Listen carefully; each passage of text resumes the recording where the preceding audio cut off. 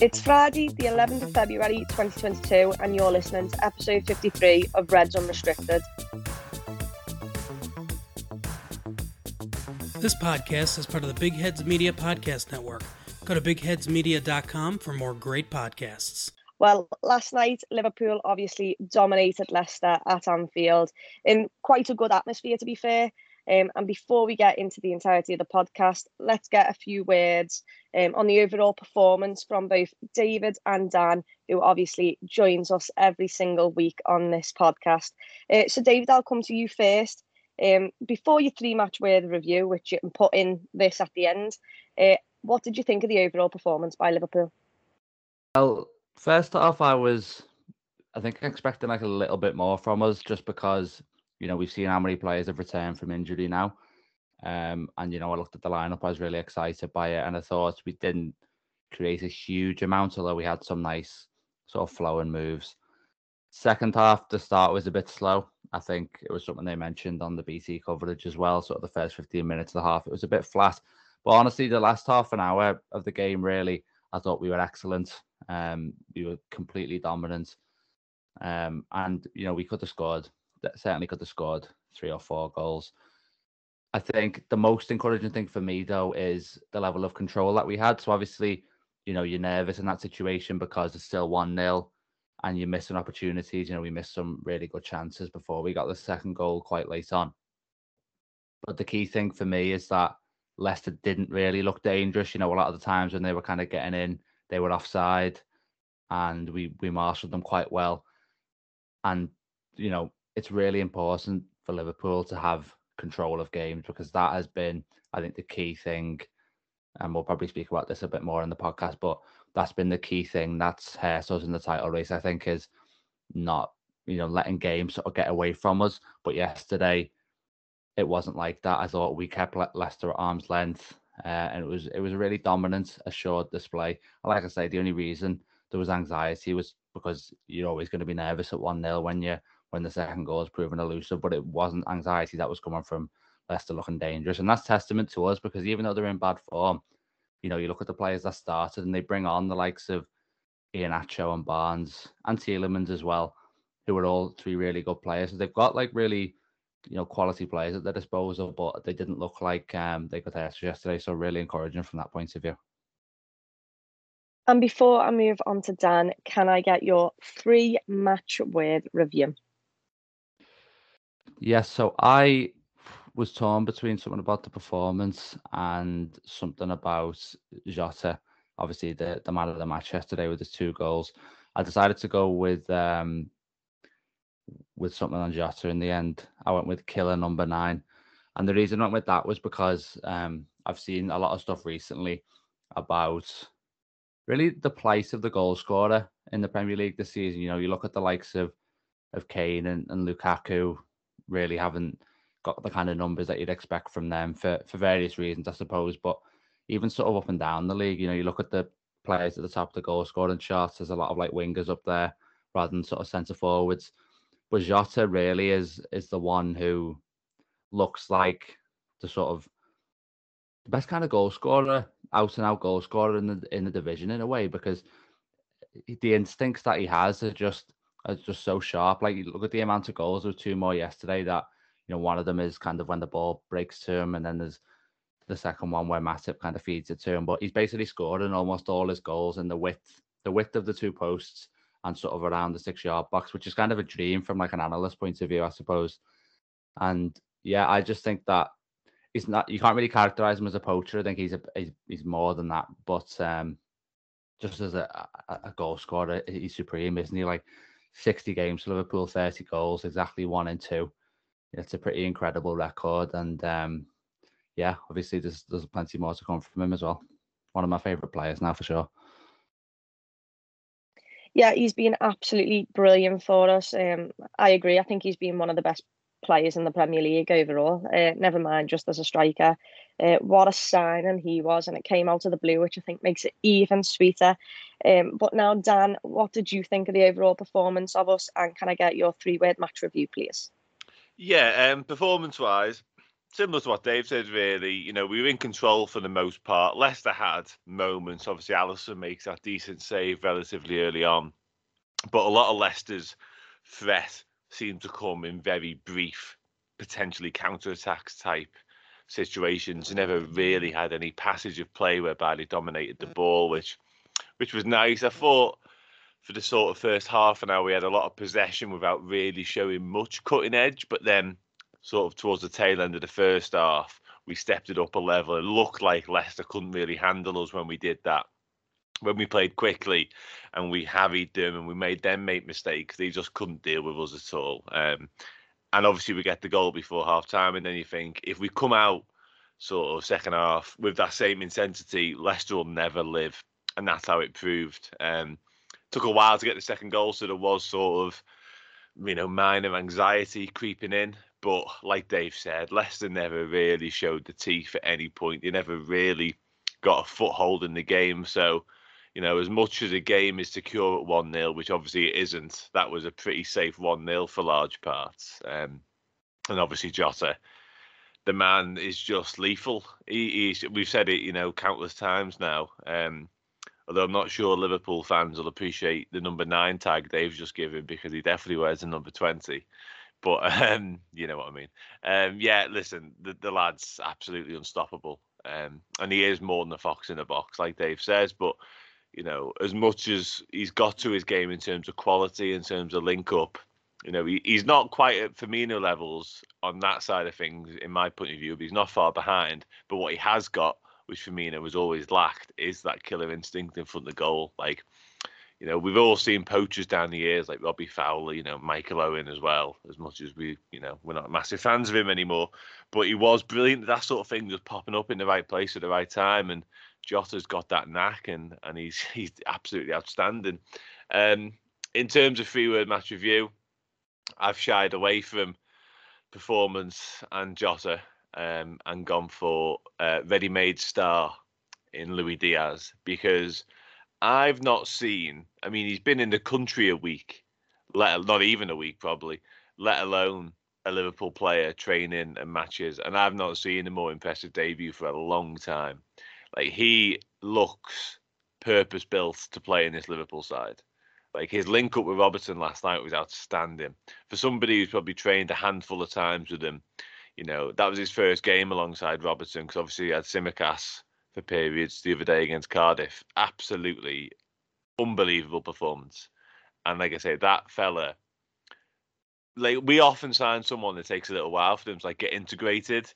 That hasn't been the case with him. And by all accounts, his language barrier is still there with Klopp and the rest of the players. Obviously, you heard Robertson say about his Spanish not being great and his Scottish not being great either. So, yeah, I just loved it. I thought it was great to see. So, yeah, for me, it'd be ready-made star with Luis Diaz. Yeah, I think pinpoint correct there. I think Luis Diaz was absolutely sensational last night. One of many impressive performances. And sadly, he couldn't get the goal. I think Schmeichel absolutely saved Leicester at times. The one that goes through his legs, but he just gets enough on it, and Luis Diaz doesn't score on his Premier League debut. But yeah, the link-up play, and also the thing that caught me, when Salah hit the bar, the ball comes back out to Luis Diaz, and on the volley it's one, and oh my god, the scream I made, the venom in that shot was ridiculous. I honestly thought it was Eden Toppins. Sadly, Schmeichel was there again. But for me, my 3-word match review is it's still on. And the reason I believe that is because, as a Liverpool fan, I'm always going to have hope. I think Leicester was a really tough game, or at least it looked it in the preview. And in the end, I think it just showed the absolute class of this squad depth that we now have, the class of the team with all our players back. I still think we're in with a chance with that league. And until it's mathematically impossible, I'll continue to believe that. But the Reds do have to go on a run of form, and I'm hoping this is the beginning of a run of form, because it sure does look good, and it looks like it can be. Now, obviously, we've talked a bit about Luis Diaz already, and Dan's mentioned him, but I'll get your thoughts on him, David. How did you think he played? Because I've also got to talk about his work ethic, because he was absolutely all over that pitch. At times, he was back defending, winning the ball. And by the way, how much strength does he have? Every single time a ball's coming in the air, he just takes a touch and pushes everyone away from him. He protects the ball really well as well. So what did you think of his performance? Well, yeah, there's a lot to sort of digest from the performance. I think you're right about the strength. He, again, doesn't look like someone maybe who would have that physical presence, but his physique maybe belies the reality in that way. And certainly the point about work race as well, it was something that Robertson mentioned in that post-match interview. He said, that's one way to sort of get the crowd on side. But even beyond that, there was plenty of shows of quality from him. And I think the thing that really struck me about Diaz was something Klopp said in his post-match interview when he was asked about him, and he sort of explained the thinking process, and it was like he spoke with the coaching staff, and they just thought, you know what, let's give it a try. And I think the phrase he uses, without 5 million formations or something like that. And I sort of took that to mean they've almost put him in, just almost like it's a cliche, but they've let him kind of express himself, and without maybe overloading them with too much information about how the team plays, etc. And he still will obviously have to get used to the workings of Klopp's Liverpool. I think in the first half, there was moments where I'm looking at him and he's maybe not in the position I'd expect Sadio Mane to be in. Obviously, it's the first game, but he's not going to be a Mane sort of replica in that sense. And then there's the situations as well where maybe he's doing things that our wingers wouldn't ordinarily do. Like there was a couple of crosses he pulled back into the box. So we have to adapt to him and he has to adapt to us. But that's encouraging because, that the foundation yesterday, the performance was really good. And to know that there's so much more to come as that kind of learning process takes place is really exciting. And yeah, like you alluded to, he had a couple of chances where he could have scored. It's really encouraging that he's able to get in those goal scoring positions, certainly. So yeah, really, really good stuff from him on the whole. And, he'll be in with a shout as well of starting against Burnley at the weekend, I'd say. You mentioned Burnley on the weekend, and I'll come to you, Dan. Does his performance yesterday mean that he's going to start, basically? Because obviously Mane only just got back. I think Klopp joked about him still being in bed by the time kickoff was around. But he does have competition in Mane. So do you think he will be a great impact sub, or do you reckon he will have his start because of the performance he put in? It's such a difficult one because obviously there's a lot to sort of, find out from where Sadio Mane's at. I think Klopp said this morning he's back in training, if you like, today. What sort of session that would be is a different story. But for me, Diaz's performance yesterday certainly warrants another start. Whether Mane comes back, as we all expect him to, sort of firing on all cylinders on top of the world, looking to prove a point, I suppose, back in Liverpool shirt. Because I've said it before, his form hasn't been, peak Mane levels. And obviously, while he's been away, we've signed direct competition for his place. So he's going to be, coming back with the bit between his teeth and wanting to put his stamp on this Liverpool side and show that he is still, the preferred choice out there. So it's a difficult one for me. I think Diaz does start the game, just because of all the factors. Obviously, we've seen a bit of him now. He was superb last night, like we already said. And I'm not convinced. Mane should probably do something similar to what Salah did last night in terms of come off the bench, which is a great option to have, obviously. So it's a difficult one. There's difficult decisions to be made. A lot will depend on fitness and how they've all shaped up after the minutes they've played all over the world. But yeah, if you ask me right now, I think Diaz is ahead of Mane to start on Sunday. And we'll obviously get more onto the Burnley preview later on in the podcast. And I'll come back to you, Dan, because there was two more outstanding players last night who rightfully got applauded, and that is Thiago and Fabinho. And I think the reason we were so dominant was because of those two in midfield. Fabinho, my word, the amount of interceptions that lad has, he was absolutely everywhere. Thiago was just silky as ever on the ball. And at times it was like you almost didn't realise Thiago until he did a 40-yard ball and you were like, there he is. But he was actually doing everything. He was keeping us controlled. He was recycling the ball well, moving us forward. What did you think about those two in midfield? Because obviously I think the stat is that with Thiago and Fabinho in, or at least Thiago this season, we've won every single game. So he's clearly a key figure to keep fit. And if we can manage to keep them both fit and together on the pitch, I think we might have one of the best midfields in the league, if not the world.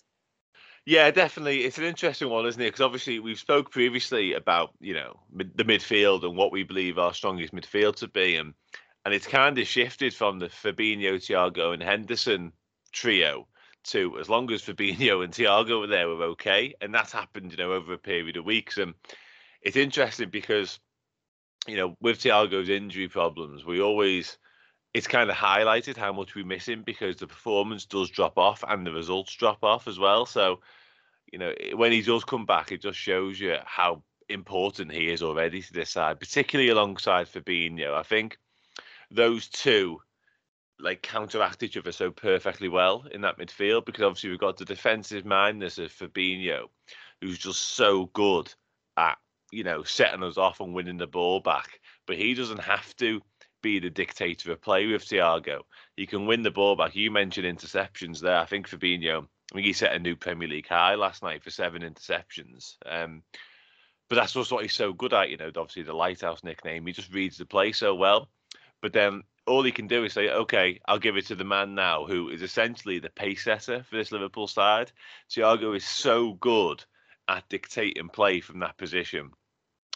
He can sense almost telepathically how the attack needs to be built. He's really good at slowing it down when we need to. And obviously the game situation comes into that as well, because if we're chasing a game or the game's tight, he can set us off on the front foot in an aggressive manner.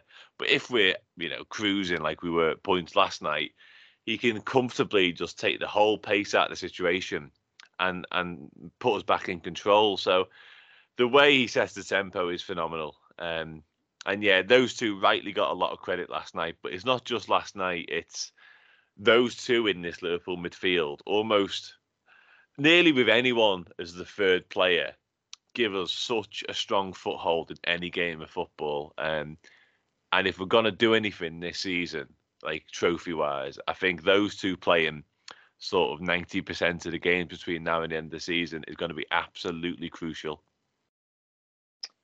And for the listeners, obviously, who are not fortunate enough to be at the game, Dan, try and explain what it's like to see Thiago live in the flesh, because it is something else. Yes, it is. Yeah, that man, he's breathtaking to watch. There's not many players. This Liverpool side, this Liverpool squad over the past few years have been full of high-class players, world-class players. And we've seen them do some incredible things, all of them.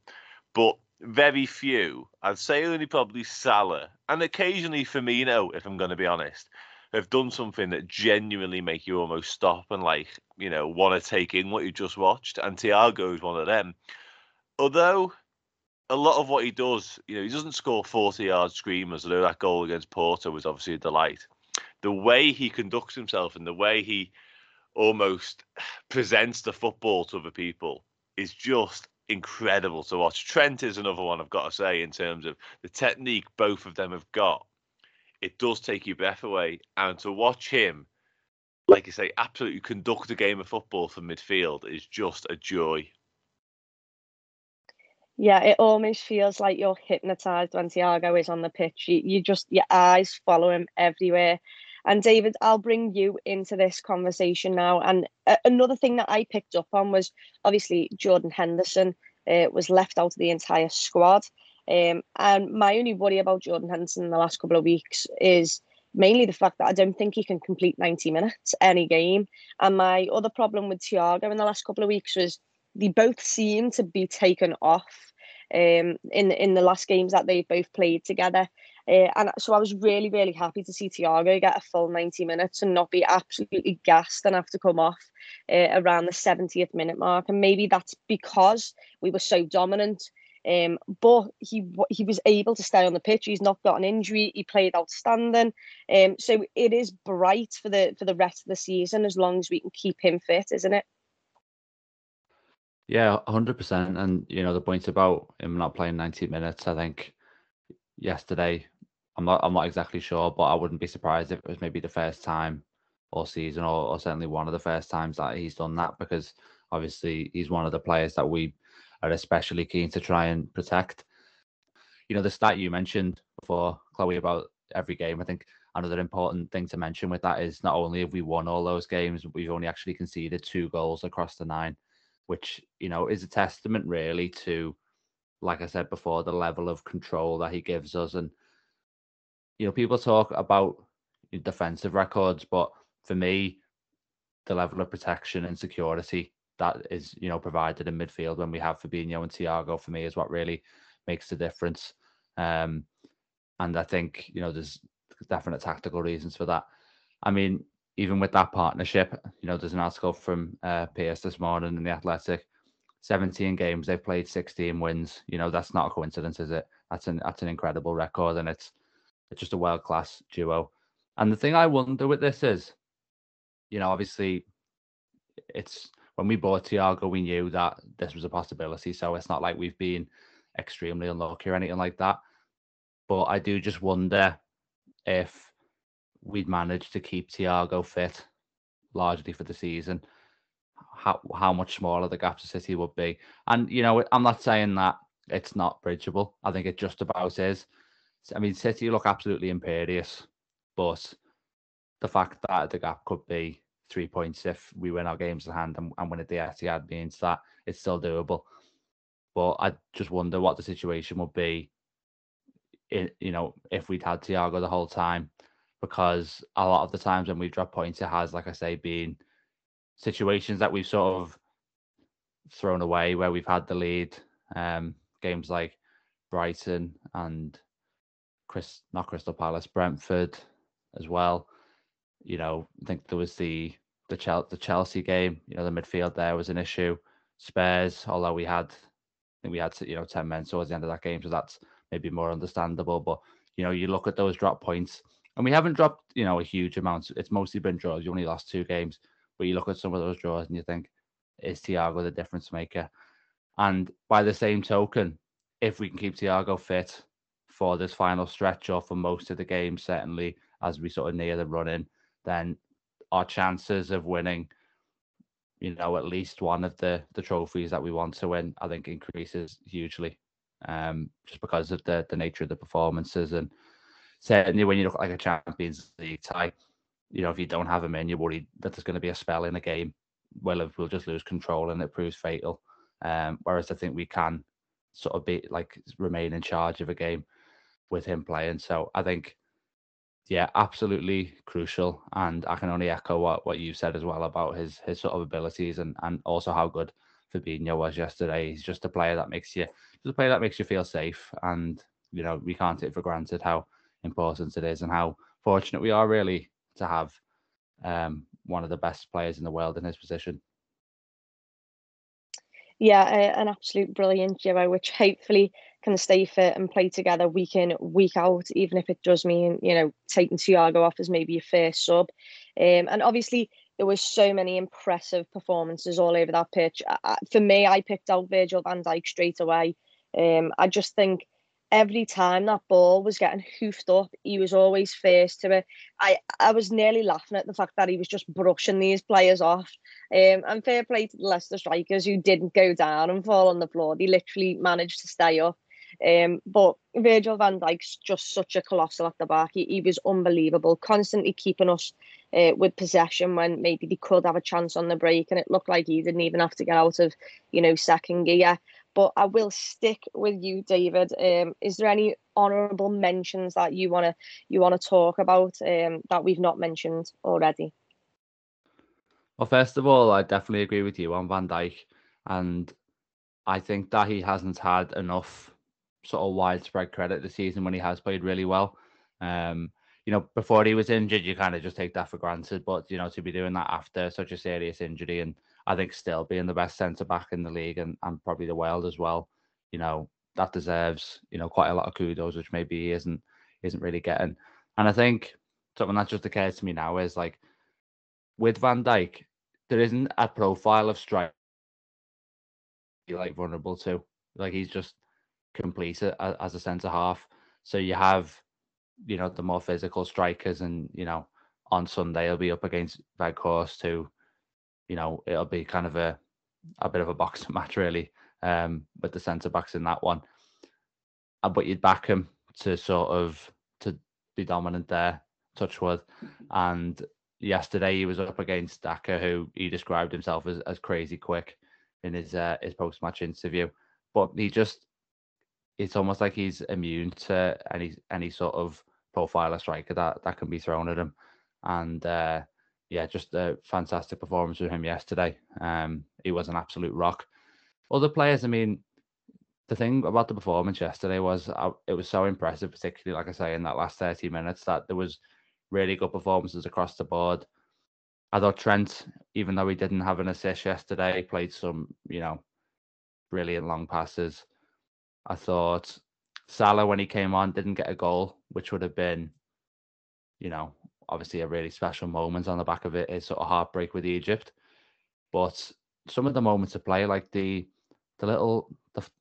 shuffle, the footwork leading to that chance in the sort of 6-yard box, which I think we've seen him score goals like that before against the sort of Napoli and Chelsea.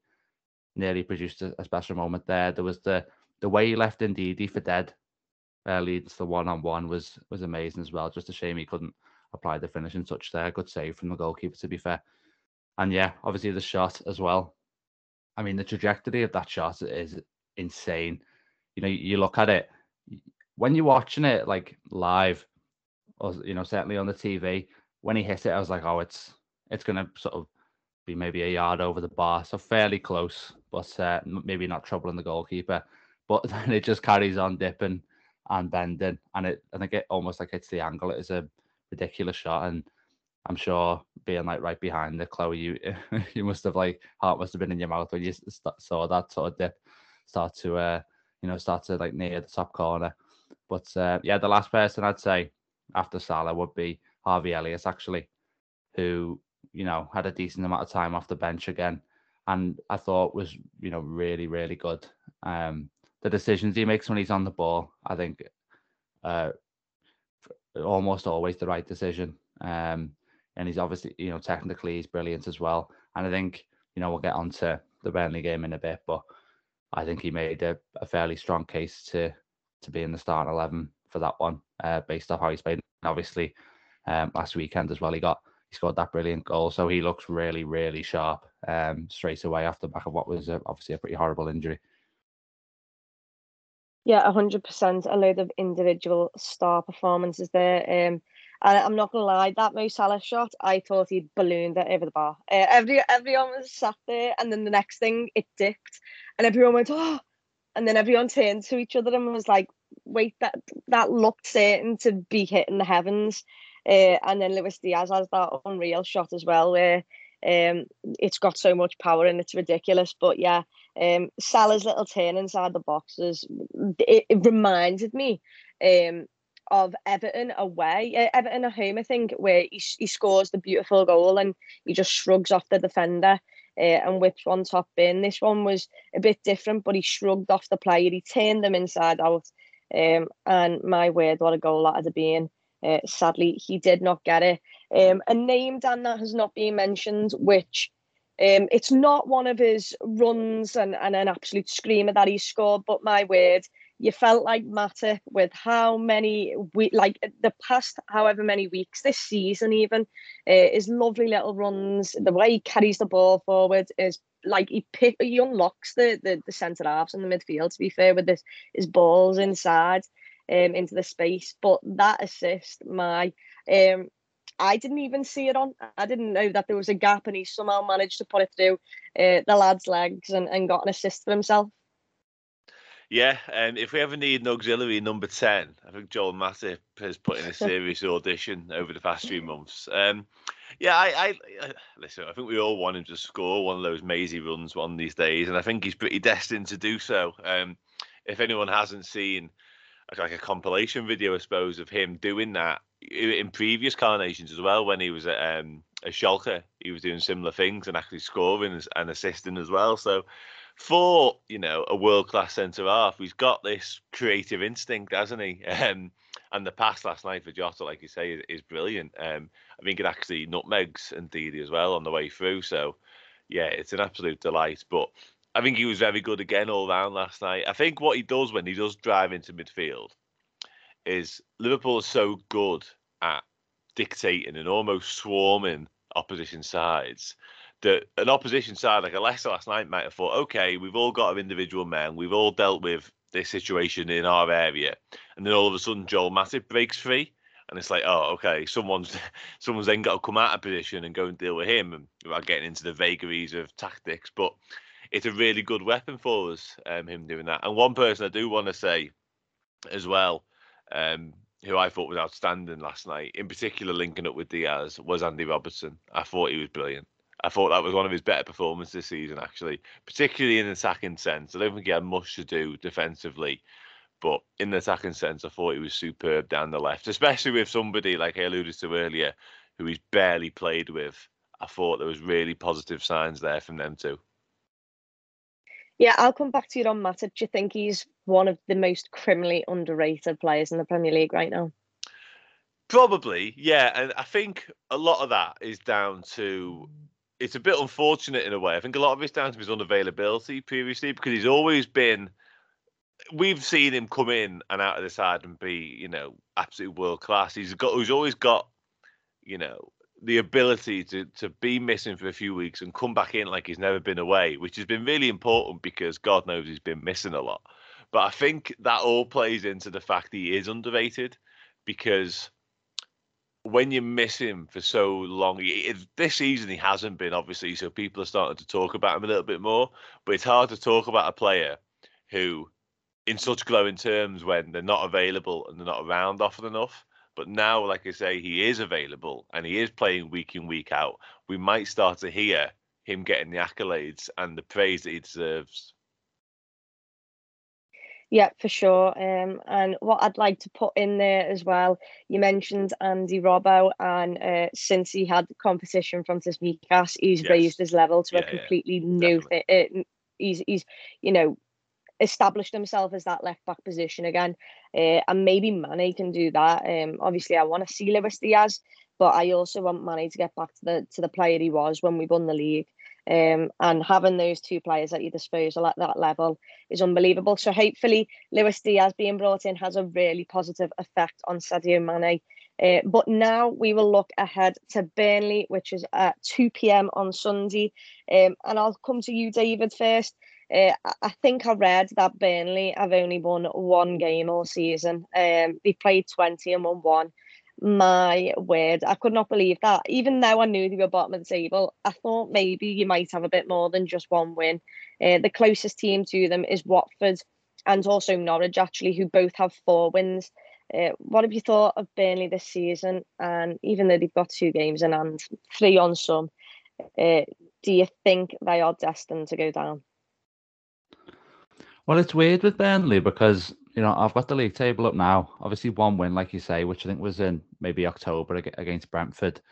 But, the rest of the stats kind of, obviously that's a pretty glaring worry, but the rest of the stats actually look all right. They've only lost 8 games the whole season. And, you look up the table, you've got teams as high as sort of, that's the same amount as West Ham have lost and they're 4th. But they've drawn 11. And it's basically their failure to win kind of the 6 pointers, which is hurting them. So I don't think they beat Norwich at home. There was the game against Watford last week. They didn't win. Didn't win against Newcastle either. So they're not losing them. But yeah, they're not able to get those sort of crucial points. And it's difficult, isn't it? Because there are so many games in hand, but the rate that they're actually picking up points, it might not make too much of a difference. And I think it seems to me they just aren't scoring goals. The creativity doesn't seem to be there. I don't think McNeil's having the best season. Again, I'll have to touch wood on that one because, I don't want to be talking opposition players down before we face them, especially because he's someone who I think has had good games against us in the past. But yeah, I think that kind of supply line hasn't really been there. You saw before Chris Wood went to Newcastle, he only scored, I think, 3 goals, which is he'd previously been a fairly consistent goal scorer, but even he, wasn't able to make the impact he'd had in previous years. And obviously, Cornet has been a bit of a revelation. I'll be glad to have him back after kind of a period of injury and AFCON, and he's probably the main sort of danger man to watch out for. But it feels like up to now, there's basically been too much responsibility placed on him. And, without him, they'd probably be dead and buried already. And the hope will be that Weghorst can kind of alleviate some of the pressure on him. I mean, defensively, again, they've only scored 17 goals, which is the second worst behind Norwich. But defensively, 28 goals conceded. I mean, again, you look up the table, West Ham, again, have conceded more and they're fourth in the league. So it's like they're not conceding many, but they're losing by fine margins because they don't have the goal scoring threat themselves. So I don't think it's going to be necessarily easy for us. Obviously, we saw Manchester United draw there the other day. Whether a team gain a point against Man United is a big achievement these days, I'm not exactly sure. Yeah, I didn't watch that game, but it's interesting really because that would probably have been regarded as a bonus point had they managed to win the game. Obviously, then that kind of alters the dynamics again because it takes some of the pressure maybe off this game. This one won't be one that they're sort of, if this kind of cliche is true, that teams look at the fixtures and decide where they need to pick up points. This will be one that I think will probably have been written off, given the level that Liverpool are at. Not that that's going to impact on the amount that sort of Burnley, put into the game. But so obviously coming in off the back of holding United to a draw, that's something to kind of bear in mind and maybe sort of temper our optimism a little bit. But yeah, a strange one in it because of the sort of kind of unique stats we're seeing from them in terms of whether they'll go down. You never want to.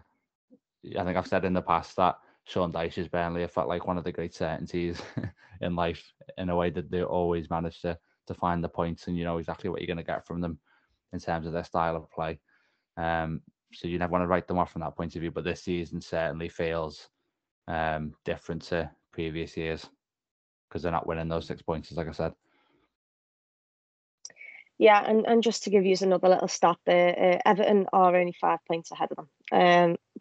Sorry, 5 points ahead of them and Burnley have a game in hand on them. So, they're not in a great position either. And also, if you look up the table, Watford and Norwich have got 4 games won, Burnley only 1. But there's actually only, 3 points within that. So it is really tight at the bottom. And Dan, they've obviously bought, I'm going to say Workhouse. And if I've said it wrong, someone can have a go at me. He's 6'6". He had, to be fair to him, he absolutely turned Sean Maguire the other day. It was dead funny. It was brilliant. It kind of reminded me of Nat Phillips when he did it to Zlatan. But, he looks good. He looks decent. He had some good link-up play with Rodriguez. Rodriguez scores a lovely goal. So I think he could be good for them. Do you reckon he could cause us a lot of trouble? Because I think of that Brentford game away from home where our centre-backs got bullied. And maybe we all know how Burnley act, and Barnes does well against us a lot of the time. And he is very much the type of player to put one on you, even if he's not going to win it header, he'll jump for it and put you off. But 6'6", where I was, Van Dijk and Matip might have some trouble against him. Yeah, I think you'd be, we'd be in denial if we said that, a 6'6" striker isn't going to cause problems, because obviously he is. It's more the fact there's different type of problems. It's something Dave spoke about earlier. Van Dijk, Matip and Konate and Joe Gomez on his day are all equipped to deal with all kinds of issues. We just don't see the issue of 6'6" strikers that often. I mean, you go back to obviously Peter Crouch's day. He created different problems for defenders, didn't he, because of his height and the way he played. And Weghorst will be the same. I still back us to deal with him. I think the Brentford game you touched on is a really interesting point, because we didn't deal with Tony particularly well that night, or Mbeumo alongside him for that matter. But I almost feel like this Liverpool side is so good under Klopp, which is not exactly revelatory news. But because that happened earlier on in the season, we wouldn't let it happen again. Like, we'd have learned from that, and we'll have learned our lesson, and we'll know how to deal with that situation should it arise again. So should it arise again on Sunday, I'd back us to deal with it a lot better, which obviously we'd have to, because anything less than a win, with City the way they're going, essentially, probably ends our hopes for good. So, yeah, he will create problems. I think Dwight McNeil and Cornet are probably the two I'd fear most in this Burnley side. But, they have their way of playing, and it's, Klopp doesn't like playing Burnley. You can tell it would probably make Klopp's year if Burnley got relegated. And it's not like necessarily a slight on them necessarily in terms of the football club. It's just the way they play is the polar opposite to the way we play. And we tend to have problems dealing with them more often than not. But having said all of that, they are particularly poor this season so far. And defensively, they're not quite as solid as they have been in previous years, because they've always been difficult to break down. That hasn't necessarily proved to be the case at times this season. So although, they will cause problems, and they often are hard to beat, particularly at home, I think if you look at our firepower and our squad availability at the minute is absolutely ridiculous, then there's absolutely no way we shouldn't be coming through this unscathed and with all 3 points. Yeah, and I'm going to say Workhorse, which is probably the fourth time I've said it wrong. And I've probably said it 3 different ways as well, to be honest. He's also if they get Dutch. relegated, you don't have to worry about it. Yeah, it's fine. But he is also Dutch. I know he's not played many games for the Netherlands, but maybe Van Dijk has some insight on him. Also in the German league, he played quite a lot as well. So for Wolfsburg, so he could have been in the eye. We might have some insight on him and how to play against him. And I think he should fear playing Virgil van Dijk more than the other way round. But we will now get onto our preferred lineups. I'll start with you, David. Give me it from your goalkeeper all the way up into our striker. All right, so the thing I'm sort of bearing in mind here is obviously the intensity, the fixture schedule. Looking at it, I kind of look for opportunities to rotate on the horizon. It looks to me like the best chance to do that in terms of maybe resting a few of the players who can't sort of do the 3 games a week on loop would be Norwich next week at home. And, obviously they're fighting for points and they're not bottom of the league like Burnley are. But that looks like the most straightforward fixture on the horizon. So that's the one I'd be looking to. So in terms of this weekend, I'd be going pretty close to full strength. So obviously Alisson in goal. Trent, and I'll probably keep the same back four as yesterday. There's a case to be made. We always seem to talk about when we face a really physical opponent. There's people seem to think that Konate will be better equipped than Matip. I think, they think back to that Brentford game that we spoke about. But I think Matip can hold his own. And I think that was just kind of a blip for him that particular game. So I'd be happy to see him start again. Although obviously there's the Inter game as well. So maybe Klopp thinks about Konate from that point of view. Midfield, it sounds from what he said this morning that Klopp will be starting Henderson, who'll be back available.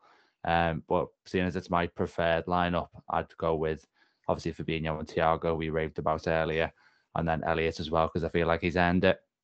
Front line, one change from yesterday, and that would be Salah starting, which I think is kind of inevitable that he'll start now. I'd keep Diaz in the team, give Mane half an hour off the bench with a view to starting Mane against Inter, and then Jota obviously through the middle. So yeah, my team I think would only be 2 changes from yesterday, and like I say, if there is an opportunity to make changes, it would be Norwich next week. Yeah, 100%. That Norwich game at home as well with the atmosphere is an added bonus. So hopefully that is where we can maybe rotate some players because we have a hectic schedule. Before we get to Dan, I'll give you mine, which is pretty much similar to David's, to be honest. The only thing you've said Henderson there, which he wasn't in my preferred lineup either, to be honest. I actually thought Harvey Elliott, for the main reason of I don't know whether he's okay to start and play a full 90. Yeah, I thought Naby Keita. I did want to see Naby Keita instead of Curtis Jones yesterday. Obviously, that didn't happen. But I think Naby Keita does deserve a go in the team again. So even though I already know Henderson is starting, I'm still going to say Thiago Fabinho and Naby Keita. And front three is the exact same as you, David. Obviously, I don't think you can sub Jota. It's just not going to happen. Salah's going to want to start, and when he wants, he will. And Diaz, yeah, sensational. Love to see Mane get a couple of minutes back, see if he can impact the game, and also see what level he's at compared to Luis Diaz. Now Luis Diaz plays, and maybe the electrifying pace of these and the movement. Hopefully, we can break down a Burnley side that will sit deep and will be very physical with us. And Dan, what have you got any changes in your preferred lineup compared to us two? Just one or two. Yeah, I've gone with Konate. Dave kind of preempted the reasons why.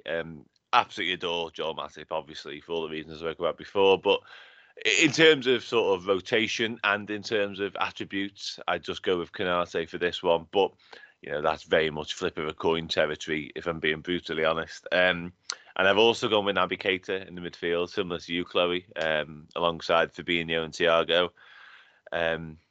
I just think he has that little bit of quality and class, adds that extra dimensions to the midfield that we do need. And I'm not convinced that Elliott is entirely ready for 90 minutes yet. I could be wrong.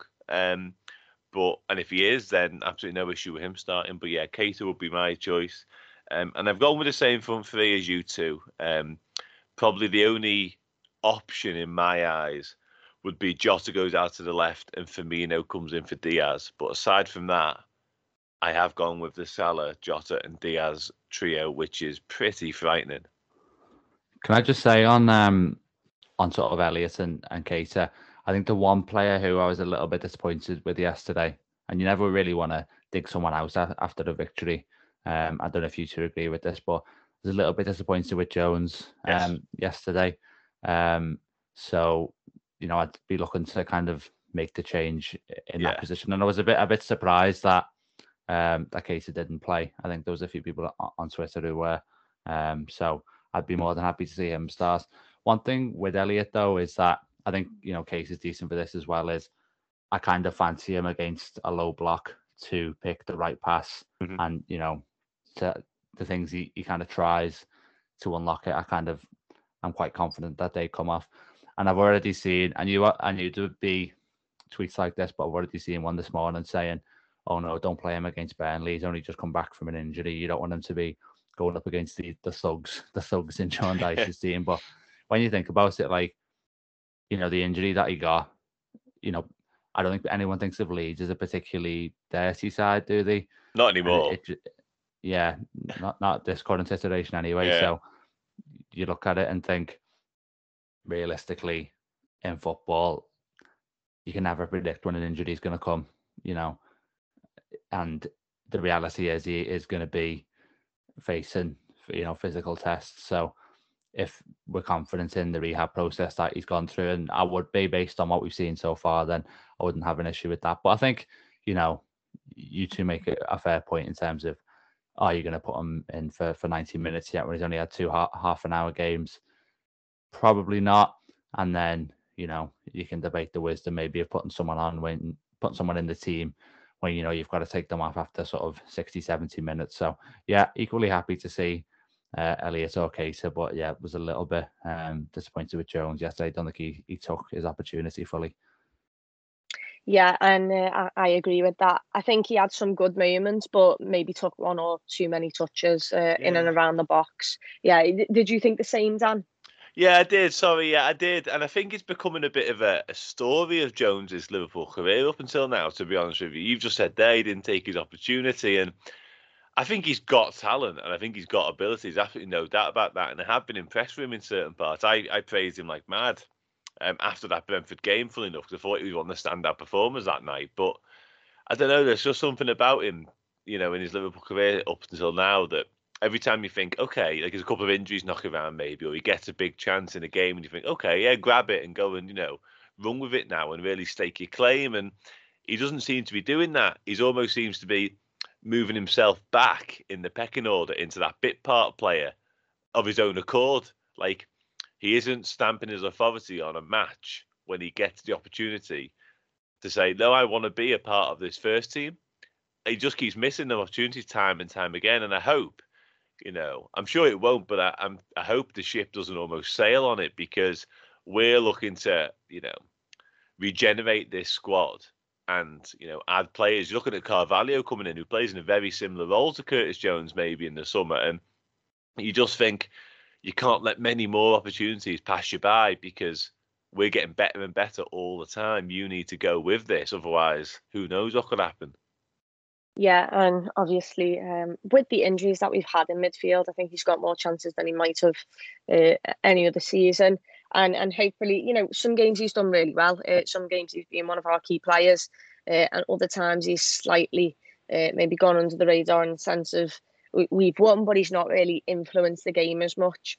And hopefully against Burnley, if he does start, he can do something. But what I can assure you is that all three of us have got the starting lineup incorrect, because David at the very beginning said that, nailed on basically. Jurgen Klopp said that Henderson's starting and not one of us put him in our preferred lineups. But I'll ask you for your score predictions before we end the podcast. And I'll come to you, Dan. What score do you think it's going to be?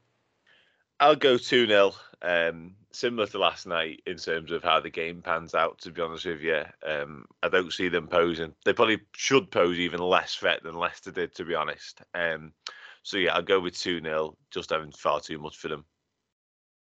Yeah, I agree. I think it could go either way. And this is the problem with Burnley, is that I think we could ride out 3-0 winners and absolutely dominate them. Or it could be a really scruffy game. It could maybe be 2-1 and we snatch a late winner. Clavan time. Yeah, Clavan time, exactly.